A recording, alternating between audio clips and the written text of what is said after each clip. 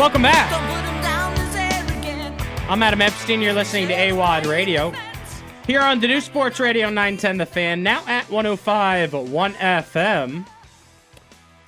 Craig Hoffman will join the program at 2 p.m. You can check out Craig Hoffman on the Team 980, always available on the go on the Odyssey app.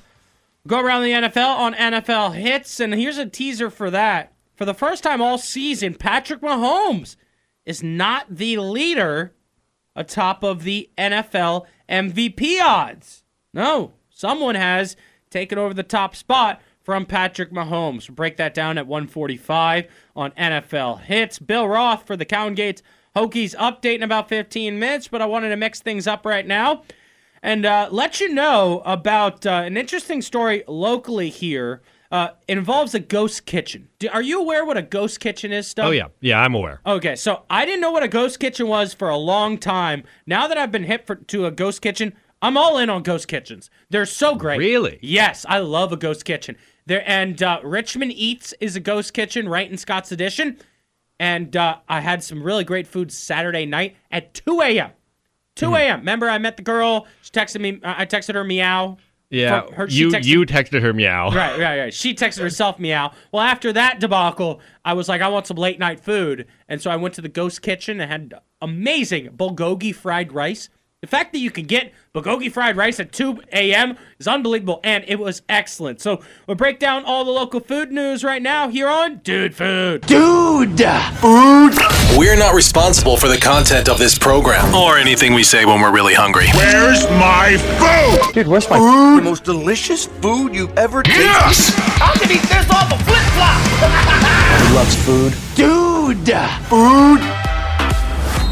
So there's supposed to be, Stub, a food hall coming to Scott's Addition. There's been all this talk about it for over a year now, and I read an article a couple weeks ago. There's something going on with the companies that are hiring the construction workers to put it together, and it's delayed it over and over again. So until we get the food hall, I'm always looking for, the best places to eat around my area in Scott's Addition, and Richmond Eats is a good place because they have this ghost kitchen there with a ton of different options, and they're open late. Well, they just announced they're adding banchan to Richmond Eats. I love banchan. Have you had banchan? I have not, but I'm a little... So did you go in person to this ghost kitchen? Yeah. My understanding was that ghost kitchens exist for DoorDash and Grubhub. They do. This place, Richmond Eats, allows you to go in. You can't really sit and eat in there, but you can order to go. Okay. Yeah, and a lot of delivery drivers are going. Like, while I was there waiting for my food, 3 Grubhubbers came in and out. And that's what most of the time a ghost kitchen is, right? And in college, some of the, bars and clubs downtown turned into a ghost kitchen during the day so they could make some money, right, and stuff like that. But banchan is known for their Korean fried chicken. Right, it's a different take on KFC, right? Instead of Kentucky Fried, it's Korean Fried. Yeah, they got the K barbecue on Carey Street. And what they do at banchan, though, I think it's the best fried chicken. It's the best I've ever had. They double fry it. All right, I'm telling you, it's not good for you. All right, it's probably not good for your bloodstream or your cholesterol or your belly. But the way that they double fry that, it is amazing. Banchan was located right next to our 106.7 The Fan Studios in D.C., and I was getting it once a week. It's amazing. Pretty good fried rice and french fries there also. But okay. Banchan coming to the Ghost Kitchen at Richmond Eats.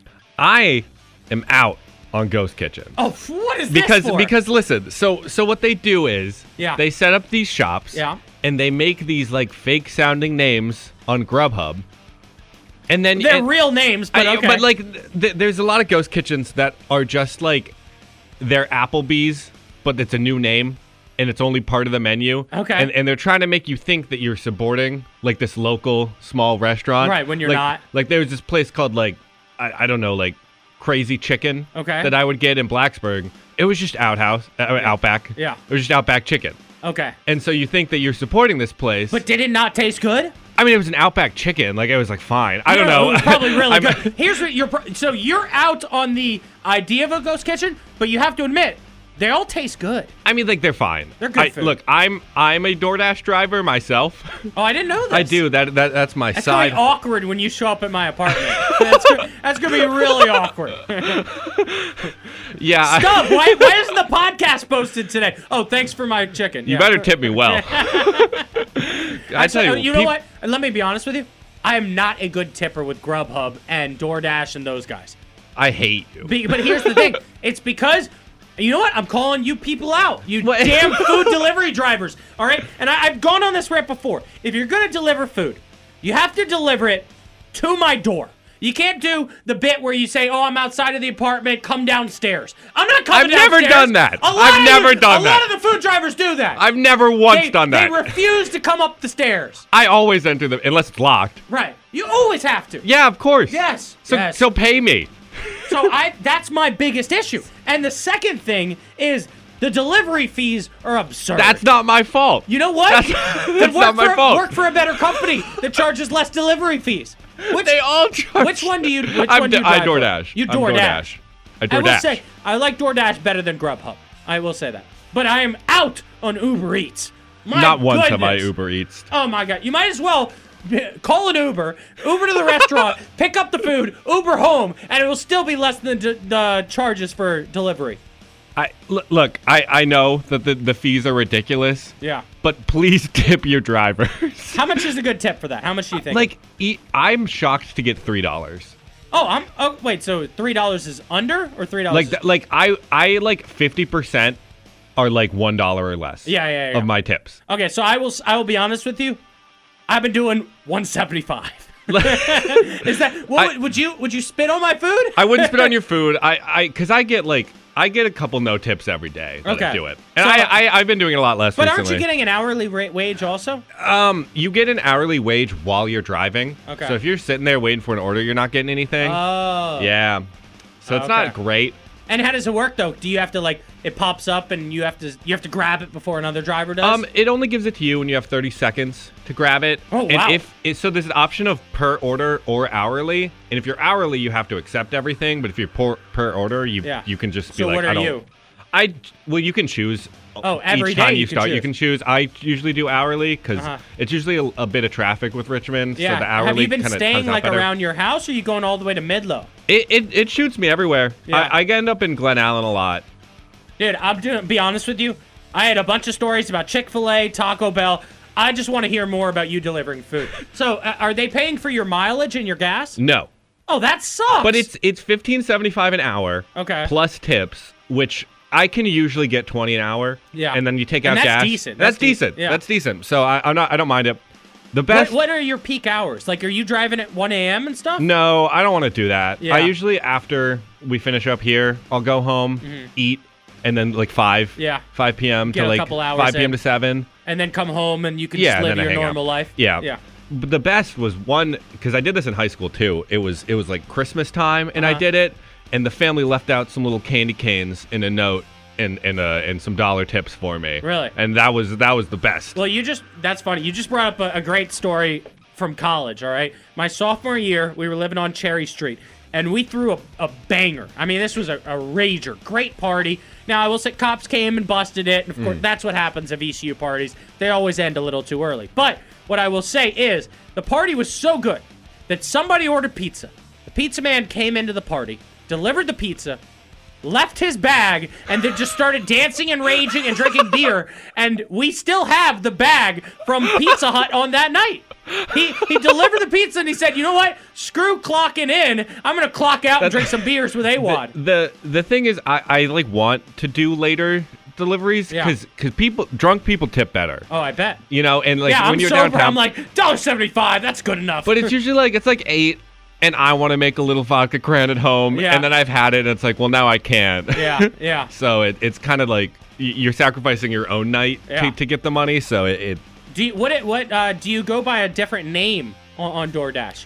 Do you just telling everyone your name is Christopher? Yeah. You should go by Stub. I don't think I can change give Stub it. some more recognition.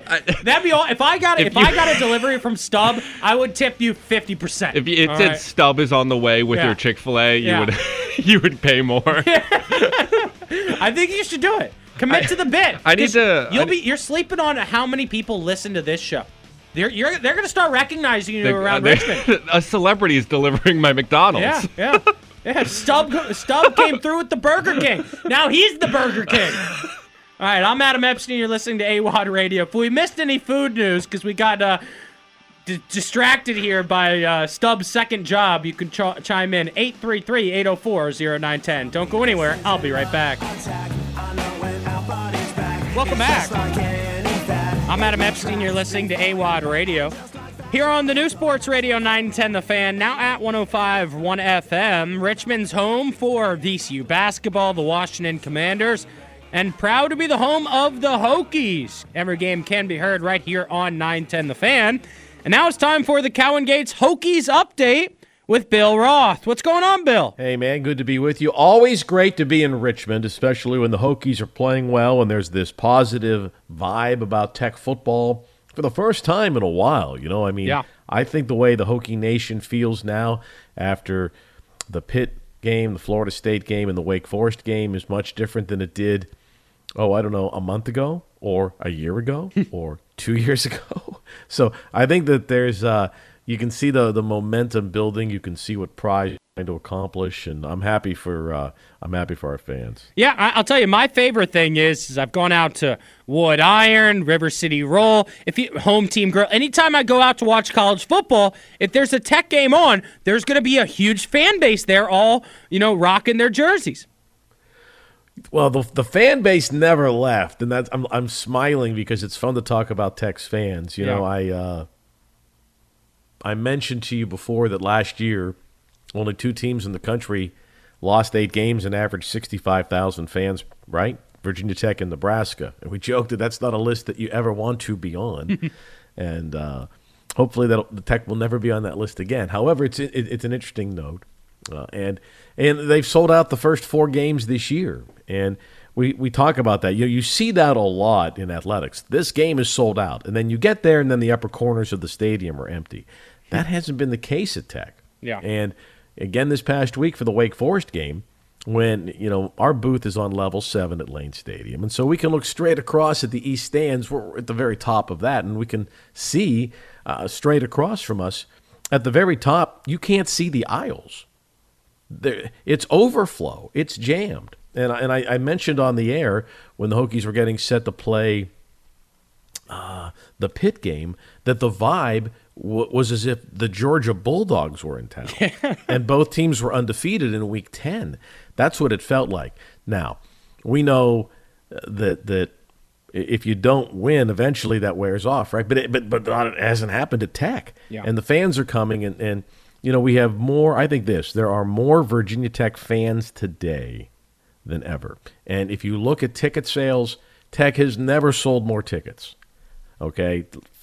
Tech is selling more tickets now than it ever did during the Michael Vick era. Wow. Or the Brian Randall era. Or the Logan Thomas era. Or the Virginia Tyrod Taylor era. Yeah. Virginia Tech is raising more money than it ever did. Ever. Last year was the highest year ever. That was coming off a 3-8, right? Yeah. Enrollment is up, all those metrics that you look at. But you're right, the fan base has been there, and it's just great to be a part of it. Yeah. And it's part of the culture, particularly in the central. I know we think Richmond Central, but I'm from Lynchburg West. You know what I'm saying? Yeah. It's the geographic center of the state. How's that? Yeah. It's orange and maroon 24/7, and it's cool to see. Bill, I got to tell you, I know a lot of radio hosts across the country like to do this, and that's take out the back patting machine and pat yourself on the back when you get something right. And I said all year I wanted Kyron Drones to be the starting quarterback, and he's changed this offense with his ability to run. You're seeing it set up the play action, and the offense has looked completely different. They've done a lot of different things. So if you recall back in August, it was who's the starting quarterback going to be? Yep. Remember that? Is it Grant Wells or is it Drones? And they're basically running pretty much the same offense because you're only practicing one offense. You're just flip-flopping the QBs with the number 1 offensive line and the number 1 skill guys. You could tell right away that Drones' skill set is different than Grant's, and they've made big tweaks there. They're doing so much misdirection. They're doing so many counters. They're doing a little triple option, not in the traditional option game, but very similar to what Coach Chadwell did at Coastal Carolina and what he's doing now at Liberty. In other words, every play is an RPO, which isn't unusual for a lot of teams these days, most teams. But the play call, there's three things that can happen, right? Like drones can keep it, drones can hand it off, or drones can throw, depending on what he sees. Yeah. And so, I joked with people, Bowen calls a play, Tyler Bowen, the offensive coordinator, he doesn't really know what it is either, right? And that's kind of the beauty of it. And so then you take a look at in his third collegiate start, Drones was responsible for 5 touchdowns. Yeah. Okay. In his fifth collegiate start, which was this past Saturday, he threw for 360 yards and ran for 50. And the only Tech quarterbacks that have ever done that in the last 25 years are Gerard Evans and Brian Randall. I mean, Michael Vick never did that. Tyrod Taylor never did that. And he started 5 games. Yeah. So, you clearly you found a quarterback here. You have found a quarterback, and the offense it's cool to see what they do, right? He takes the snap. It looks like it's going to be a toss sweep to the tailback. Everybody's going that way. He fakes the toss, and he rolls out left and throws it. Yeah. And there's that wide open tight end. That wasn't Wells' thing, right? Grant wasn't the run around back there and make people miss quarterback. And now all of a sudden defenses are honest. You're keeping defenses honest. And now when you do just run the ball straight ahead, there's a big hole for Thomas or there's a big hole for Tootin. And on the other side of the ball, APR had 4 sacks on Saturday. Yeah. So that group's getting better too. So, they're making progress. It's exciting to see. And the fan base can start talking about a possibility of a bowl game if they could keep rushing it like they did against Wake Forest, 141 yards. But more impressive was the fact that they held Wake Forest to just 35 yards rushing. They couldn't get anything going on the ground. Yeah, and we'll talk more about this next week because the game's a Thursday night game. So both Pitt and Wake Forest are having some quarterback issues, right? So Pittsburgh had Djokovic. He started that game. It was his last game as a quarterback. They've moved him to tight end. They brought the new guy in. You saw how great he played against Louisville, and they beat Louisville last week, right? Yeah. Wake Forest has played both of its quarterbacks this year, and they've had a hard time with it. Sam Hartman left. It's a much different team. If Sam Hartman was playing at Wake Forest instead of at Notre Dame, it's different. He's an NFL kind of guy at quarterback, and the guys that are replacing him aren't at that level. And so Tech's defense, they did a really nice job of crowding the line, of mucking up the slow mesh against Wake. They did a really good job against Pitt in crowding the line and getting after Djokovic. Syracuse Schrader is the best quarterback of that 3. And Syracuse won at Purdue pretty handily, by the way. That's a team that beat the Hokies. That's Purdue's only win. So, and they went to Indiana and did that. And I think that a good quarterback, you got to change the way you play defensively. And we'll talk more about Syracuse next week. But I do think if the Hokies win the game, getting back to your question, they'd go into the month of November 3-1 in the league. Yeah. And 4-4 overall, 3-1 in ACC play, and I think that's in a good spot. And I'll tell you why. Well, first of all, they finished the month of September 1-3. So if you're 3-1 in the conference after that start, that's a good comeback, right? Yeah. But like Miami plays Clemson this Saturday, right? This coming Saturday. If Miami loses that game, Adam, Miami's going to be 0-3 in the conference, and Clemson is favored to win, right? Yeah. And we talked about this last week. You have to take advantage. Play, yeah, it helps you. Got to take advantage of not having UNC, not having Duke, not having Clemson on the schedule. And every game on the schedule now is a winnable game, in my opinion. Yeah, Louisville on the road will be tough. And the other games are 50-50 games, right? Yeah. I mean, even the Syracuse game, it's a 50-50 game. So if you split the rest, you got a shot. And the Virginia game at the end of the season could be huge. The BC game on the road is huge. Well, they're all huge because of September. You just don't have the margin of error after losing 3 or 4 non-conference games. But the Syracuse game now becomes the absolute key game of the year because it sends you down the stretch. It sends you into November, if the Hokies win, 3-1 in the league and a chance to I mean, if you get to a bowl game at that point, Adam, it could be a decent bowl. You know, Yeah. You know what I'm saying? Yeah. All of a sudden you're like, well, my goodness, if the Hokies get to 6 wins, they're going to have 5 ACC wins. They'd be 5-3 in the league, and they've won the Coastal with a 5-3 record. You know what I'm saying? Yeah. So I think that it's interesting. It's been fun to watch the progression. It's good to talk about this stuff again. Now, you don't know how it's going to turn out, but you're really encouraged with the way this specific team has played in its last 3 outings. And that Syracuse game is 8 days away, so we'll preview that Thursday night home game next week. Bill, always appreciate you taking the time. Appreciate you, man. Appreciate all the Hokies hanging in there with this team and this group and all of us. We knew it would turn eventually. And Hopefully this is the turn. We're seeing the light at the end of the tunnel. You're listening to AWadd Radio here on the new Sports Radio 910 The Fan, now at 105.1 FM. Welcome back. I'm Adam Epstein. You're listening to AWadd Radio here on the new Sports Radio 910 The Fan, now at 105.1 FM. Always available around the country on the Odyssey app. Download it today for free and just search Odyssey on your Android or your iPhone. I hope most people are iPhone users by now, but it's AUDACY, and then you can hear me on 910 The Fan from 12 to 3 p.m. We also have our sister station, the Team 980 in Washington, D.C., and from the Team 980 right now on the Hadid Mercer Rug Cleaning Hotline, it's Craig Hoffman. What's going on, Craig? What's up, Adam? How are you, man? Why are you so anti-Android? Oh, my goodness. You don't want to get me started on why I'm so anti-Android. When somebody texts me and it shows up with the green bubble, I usually just don't text back. I'm so against Android users. And my dad's one of these Android users. He doesn't even... Here's the problem with Android users. They don't understand how to use the Android. iPhone users know how to use their phone for everything. These Androids are too damn complicated for a man over his 60. That's fair. Yeah. All right. I mean, I'm not like I'm pro-Android as I sit here on my iPhone. I was just curious, and I didn't know I'd unlock that. So you're welcome, audience. Well, I'll tell you, I am more upset, all right? I'm more upset at Linnell than I am Android users because I saw the headline from a quote that he gave on your show where he believes that Sam Howell's holding the offense back.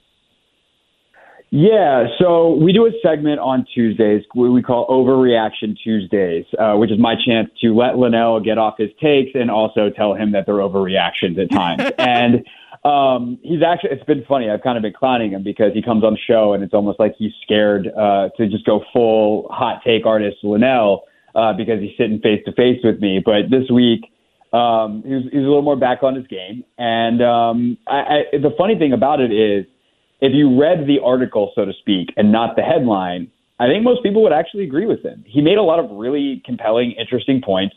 I just disagree with kind of the conclusion, the framing of it. Yeah. The biggest problem the offense has is they're taking too many sacks.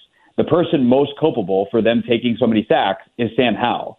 If you draw those lines to that is Sam Howell holding the offense back, you're correct. You're also ignoring the fact that he's also probably the biggest catalyst for the positive stuff that's happening in the offense. He is, I think, getting better in some of those sack situations, although the numbers don't reflect it yet. And, that there's not a better option. So it'd be one thing if it's like, oh, he's holding the offense back, put Jacoby Brissett in and it would get better. No, the offense would then suffer in other areas that the sacks wouldn't make up for and it'd be worse. So I don't love the framing. Same thing with like Eric Eager, the quote that made a lot of headlines yesterday from Kevin Sheehan's show. And I know Grant and Danny had him on as well up here talking about, Sam Howell's a high-end backup because of the sacks. It's like, well, yeah, if you want to look at it in a total vacuum, yeah, that's probably an accurate statement right now. His highest and best use is high-end backup. But realistically, he's a young player who is hopefully improving. But I will say this, like if I'm going to be totally objective about this and take my future predictions out of it and what I think Sam can be, which is very good, sack rate is not a stat that quarterbacks tend to get better at. It is a quarterback-driven stat, and it tends to be a thing that if you're bad at it in college, you'll be bad at it in the pros, and you're not going to get that much better at it throughout your career as opposed to a lot of other things that can improve. So it is a kind of a scary thing. The Commanders are taking on a real risk here with Sam in that way. I just happen to think that he is smart enough to overcome it and that there is also some situational play calling stuff that can potentially happen to keep him out of those situations quite as often where he is taking sacks. Yeah, and Craig, look, I'll admit I haven't listened to the segment yet. I just really don't like the quote about him saying that Sam Howell's holding the Commanders' offense back. And I'm not aware of the bit of how you guys are overreacting and having fun. And I'm a huge fan of Linnell, all right? I love Linnell. I want him to be great, and I'm trying to train him to use the Force. He's my Padawan to become a Jedi. But my take is this, is why are we complaining? Why aren't we complaining about the defense that's given up 400 yards and that's given up a ton of points? Why are we talking about Sam Howell taking sacks here when if the defense doesn't improve, the sacks won't matter because we'll be down every game? Adam, here's where I hit you with some Jedi-level knowledge. Yeah. Because if Sam Howell wouldn't take so many sacks, the defense wouldn't give up 400 yards. The problem in the second half on Sunday was the offense could not stay on the field. And Howell sacks were a big part of that. If you get on or convert on third down, which it involves being more efficient on first and second down and making it so you stop being in third and long, then the defense does not give up 400 yards because they only gave up 5 yards a play, which is kind of league average. They gave up 400 yards because they were on the field for 79 plays because their offense could not sustain drives. So the two things are related. Like when we talk about complementary football, that's the kind of stuff that we're talking about. The defense down in and down out did not play poorly on Sunday. In fact, when Logan went back and watched the tape, and we talked about it on Tape Command, he said he thought they played better after watching the tape than he even thought coming out of the game on Sunday. Like down in, down out, you evaluate the process, and they did the right thing way more often than they did the wrong thing. There's obviously a couple of big plays that get given up. There's a couple of plays that just get made, like the Drake London catch on the sideline of Benjamin St-Juste. Like, St-Juste has just got to have better ball skills, but he's in position. Like, the process is good up until the point of making the play. Jamin loses Kyle Pitts on the play. The touchdown early is some miscommunication, weird stuff with Danny Johnson and St-Juste. But that kind of stuff happens in NFL games. Like, at the end of the day, they made plays in big spots, and they gave up 16 points. And they did it despite the fact that their offense completely hung them out to dry for over a half of football. So that's why you need to talk about Sam Howell. And, like, again, I know, but you're also giving the defense a lot of credit for the 3 interceptions. I mean, the Benjamin St-Juste one, the ball landed in his hands. It was the worst play the quarterback could have made. It lands in his hands because they're pressuring Desmond Ridder. Like, they freaked him out. Ridder should have just taken the sack, right? Okay, but sacks are so much better than turnovers. So much better. Of course. But, like, they knew who they were playing, and they picked their spots, and they did a good job of it. Like, that's the defense's job. Like, I think sometimes people want players in this team, offensively and defensively, to take tests that they don't have to take. It's like you can't play Mahomes and Allen and the best teams every weekend and then shut them out. Not just because that's hard, but because they're not on your schedule every week. And so when you play Desmond Ridder and the Falcons, you stop the run, which they did a tremendous job of. You make Ridder get in tough downs and distances where he's got to make plays. You apply pressure, and you see if he responds. He didn't. He threw the ball straight to him, and I think all of those turnovers happened on third or fourth down, if I'm not mistaken. Right. So they picked their spots, they executed, and then they capitalized by actually catching the football. Like, that's a job well done in my book. So, and winning in the NFL, especially on the road, is really hard, and they did it. Yeah. No, I mean, I agree with you, and it's not like I disagree with your points, but we're talking about a quarterback that's thrown for 1,500 yards, 9 touchdowns to 6 interceptions. Yes, he's taken sacks, but that's not as big of a deal as a defense that 3 weeks in a row has let one wide receiver go off for 120-plus yards. That's a bigger deal. I'm not telling you that. I don't disagree with that. I'm not telling you this defense is playing perfectly, but again, like, does Drake London have over 100 yards if they're only on the field for 55 snaps? Probably not. Mm-hmm. Like these two things work in tandem together, and the sacks are the biggest problem on the offensive side. If you want to talk about some of those things that are happening defensively, like that's a bit of a different conversation. But I think there's enough room to have both, and also to put them in context that, like, they haven't played they did enough to win on Sunday, but they didn't play perfectly, which means you can look at, okay, how do you continue to refine the process and get better, while also acknowledging that they did enough. Like, I think we just have a huge problem, and I feel like it's worse this year than it's ever been, of holding two thoughts in our head at once, which is that some things can be going well, whether it's with the team, with specific players, with units. Some things can be going well and poorly at the same time. Sam can be good for 80% of stuff, but the 20% that's bad is really damaging. Like, both of those things are true. Down in, down out, most snaps.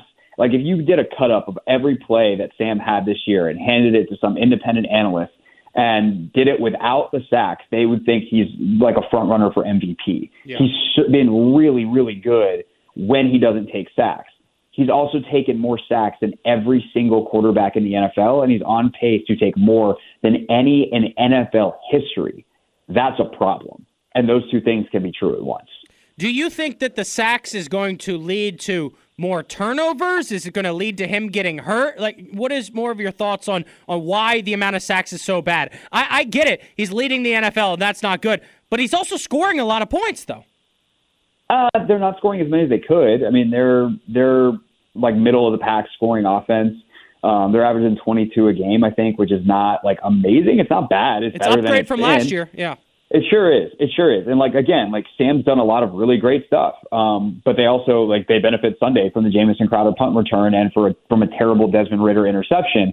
And I bring those two drives up as touchdown drives to say, like, when you don't have to sustain a drive over the course of the full field, you're less likely to take a sack at some point in that drive and thus more likely to score. So I think it's the things you said, and also when you have to sustain drives and you take one sack, your likelihood of scoring drops dramatically. Mm-hmm. So whether it's touchdown to field goal or field goal to nothing, like, you're just way less likely to score points when you take sacks. I also think there's a chance that he gets, whether it's hurt, knocked out, and he's gone for multiple weeks, or he's just banged up and then the performance starts to drop off. Or, yes, if you take hits, sack fumbles is certainly, that can turnover-wise happen, or you take a hit and the ball floats up in the air, or you just make a bad read because you're rushed like Ridder has, or like Ridder did over the weekend. Like, all of those things are on the table. And ultimately, like, I think the reason that we talk about, and again, like, I want to be really clear, like, I like Sam Howell a lot. I'm very happy he's the starting quarterback here, and I think he's doing overall a tremendous job. Yeah. But specific to this issue, they're on him. There are receivers open this weekend, at least. There's receivers open on 4 of the 5 sacks. He had enough time. He's just on certain types of route combinations, on certain situations, it seems like he's not seeing the field clearly. And 7 starts in, I'm not too upset about that. Like, it is what it is, but he's got to start making progress in that area. Otherwise, he's not going to have a chance to, because he will get hurt or something like that will happen. Yeah, no, I agree with you there. I just think my overall take is we're nitpicking a quarterback here that's been the best quarterback since Kirk Cousins, when we should be focusing on the defense, the offensive line, the fact that we're not getting enough push for the running back. The offensive line's playing fine. Like, that's the one that I don't really understand the criticism. Like, PFF's got them graded as a top 10 pass protecting offensive line in football, and they don't really run the ball that much. And when they have, like, they're middle of the pack in yards per carry. Yeah, I thought in the fourth quarter there, the problem with the drives is the offensive line wasn't getting push on the early runs. Do you agree with that? That's part of it. Yeah. That's part of it. Like, they have had some issues. They don't scheme up their runs in the way that, like, the elite rushing offenses do. Like, that's just not a huge emphasis for them. And I'm going to put that more on the coaching staff and the fact that they didn't practice running the football the entire spring and the first part of training camp than I am the execution of the specific offensive linemen themselves. I think it's a scheme issue. I think it's a focus issue. And I think that if they could get some more of the quick game going and kind of loosen up the defense a little bit, then they would have better success. Like, they're not a team that runs to set up the pass. They're a team that passes to set up the run. And the pass offense dying in the second half meant they couldn't really get to the run. Craig, great stuff, man. I appreciate you taking the time. Tell Linnell I still love him. I will. All right, thanks, Adam. See you, buddy. You're listening to AWadd Radio on The Fan. Welcome back. I'm Adam Epstein. You're listening to AWadd Radio. Here on the new Sports Radio 910 The Fan, now at 105.1 FM, Richmond's home for the best AM sports talk here in town. Talk a ton of DC sports with a Richmond flavor. We drive down Richmond Highway with the czar, Gary Hess. Talk high school football every Wednesday at 2:15. Lane Casadante from CBS 6 here locally joins us every Tuesday at 1:30. Talk about local high school and college sports here in Richmond, Virginia.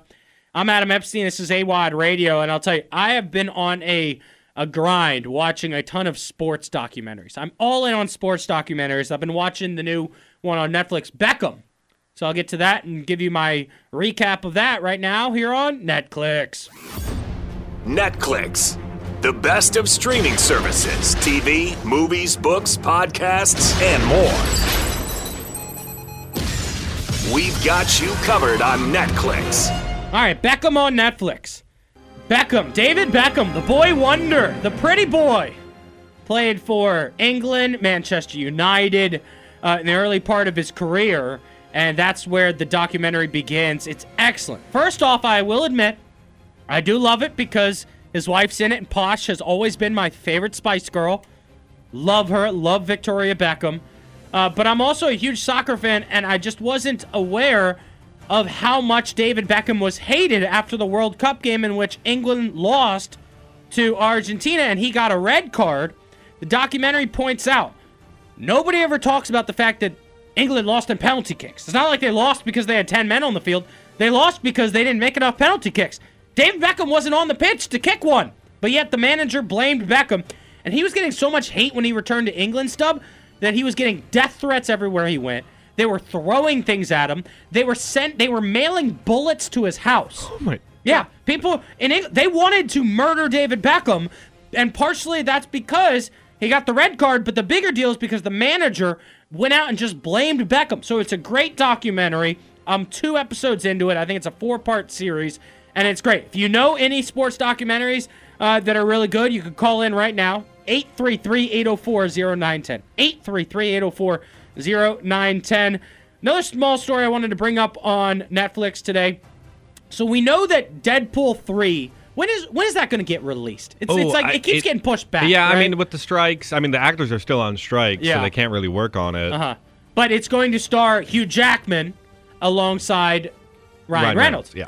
And there were rumors that it was going to be the first installation in which the X-Men and the MCU would combine for the multiverse, right? Mm-hmm. And there were rumors out there that they were going to have a new Wolverine, right? Hugh Jackman's already said, it's going to be the last time I do Wolverine. I think he's the best Wolverine of all time. Oh, yeah. He's the only one. Well, even if you talk about the comic guys, right? Or the animated versions, they just don't match what Hugh Jackman brought to the table.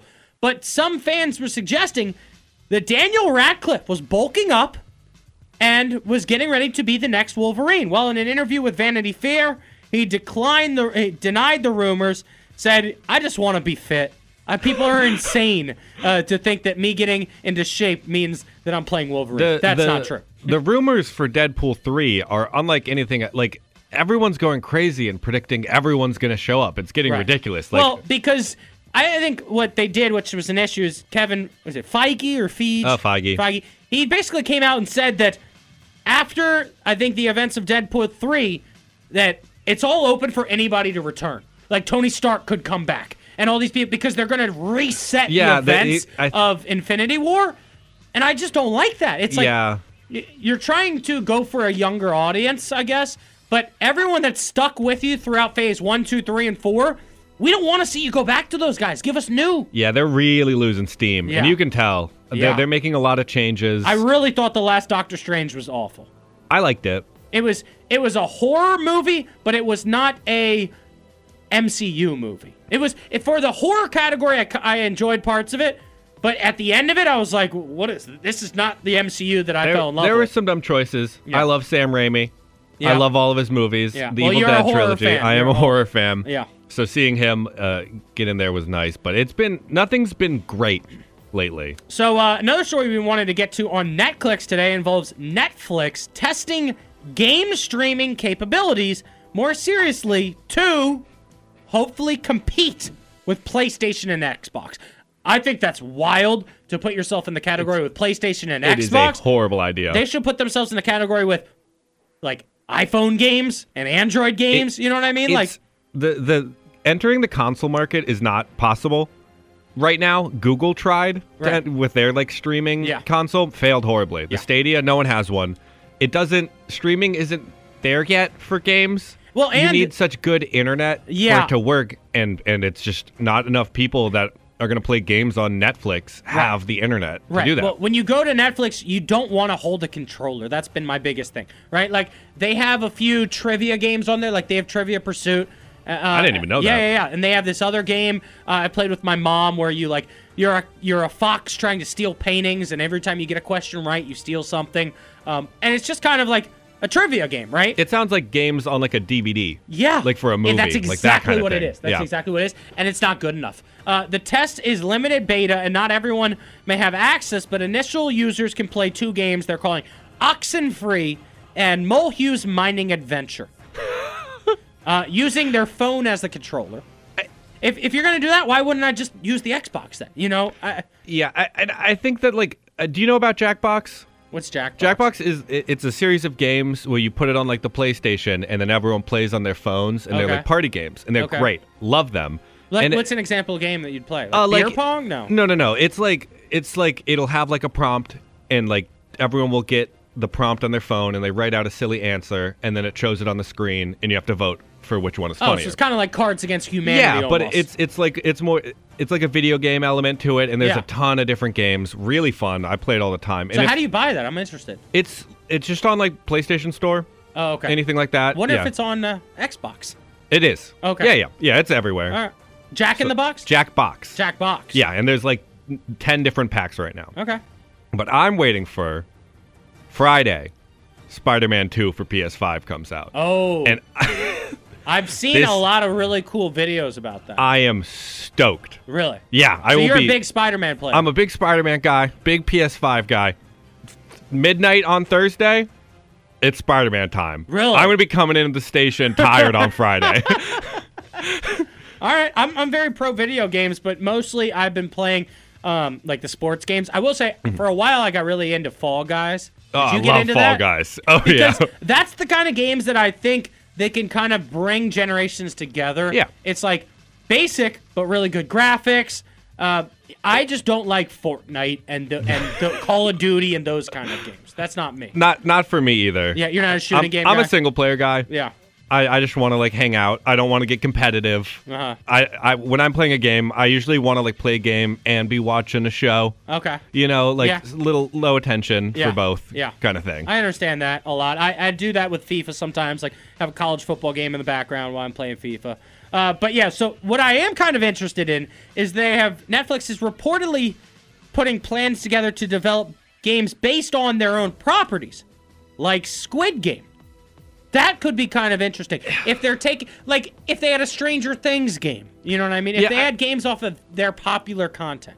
Well, there is a series of like Stranger Things games. They're not big, but like they're probably not very good. Yeah, if they're making them for Netflix, I don't have high hopes. Yeah. I think it's smart to like send them off to be on the consoles and on the computer and that kind of thing. Mm-hmm. But if they keep making DVD menu games, I don't see that doing anything for them. It just feels like Netflix is trying everything right now. Like the story yesterday we were talking about, the Netflix houses.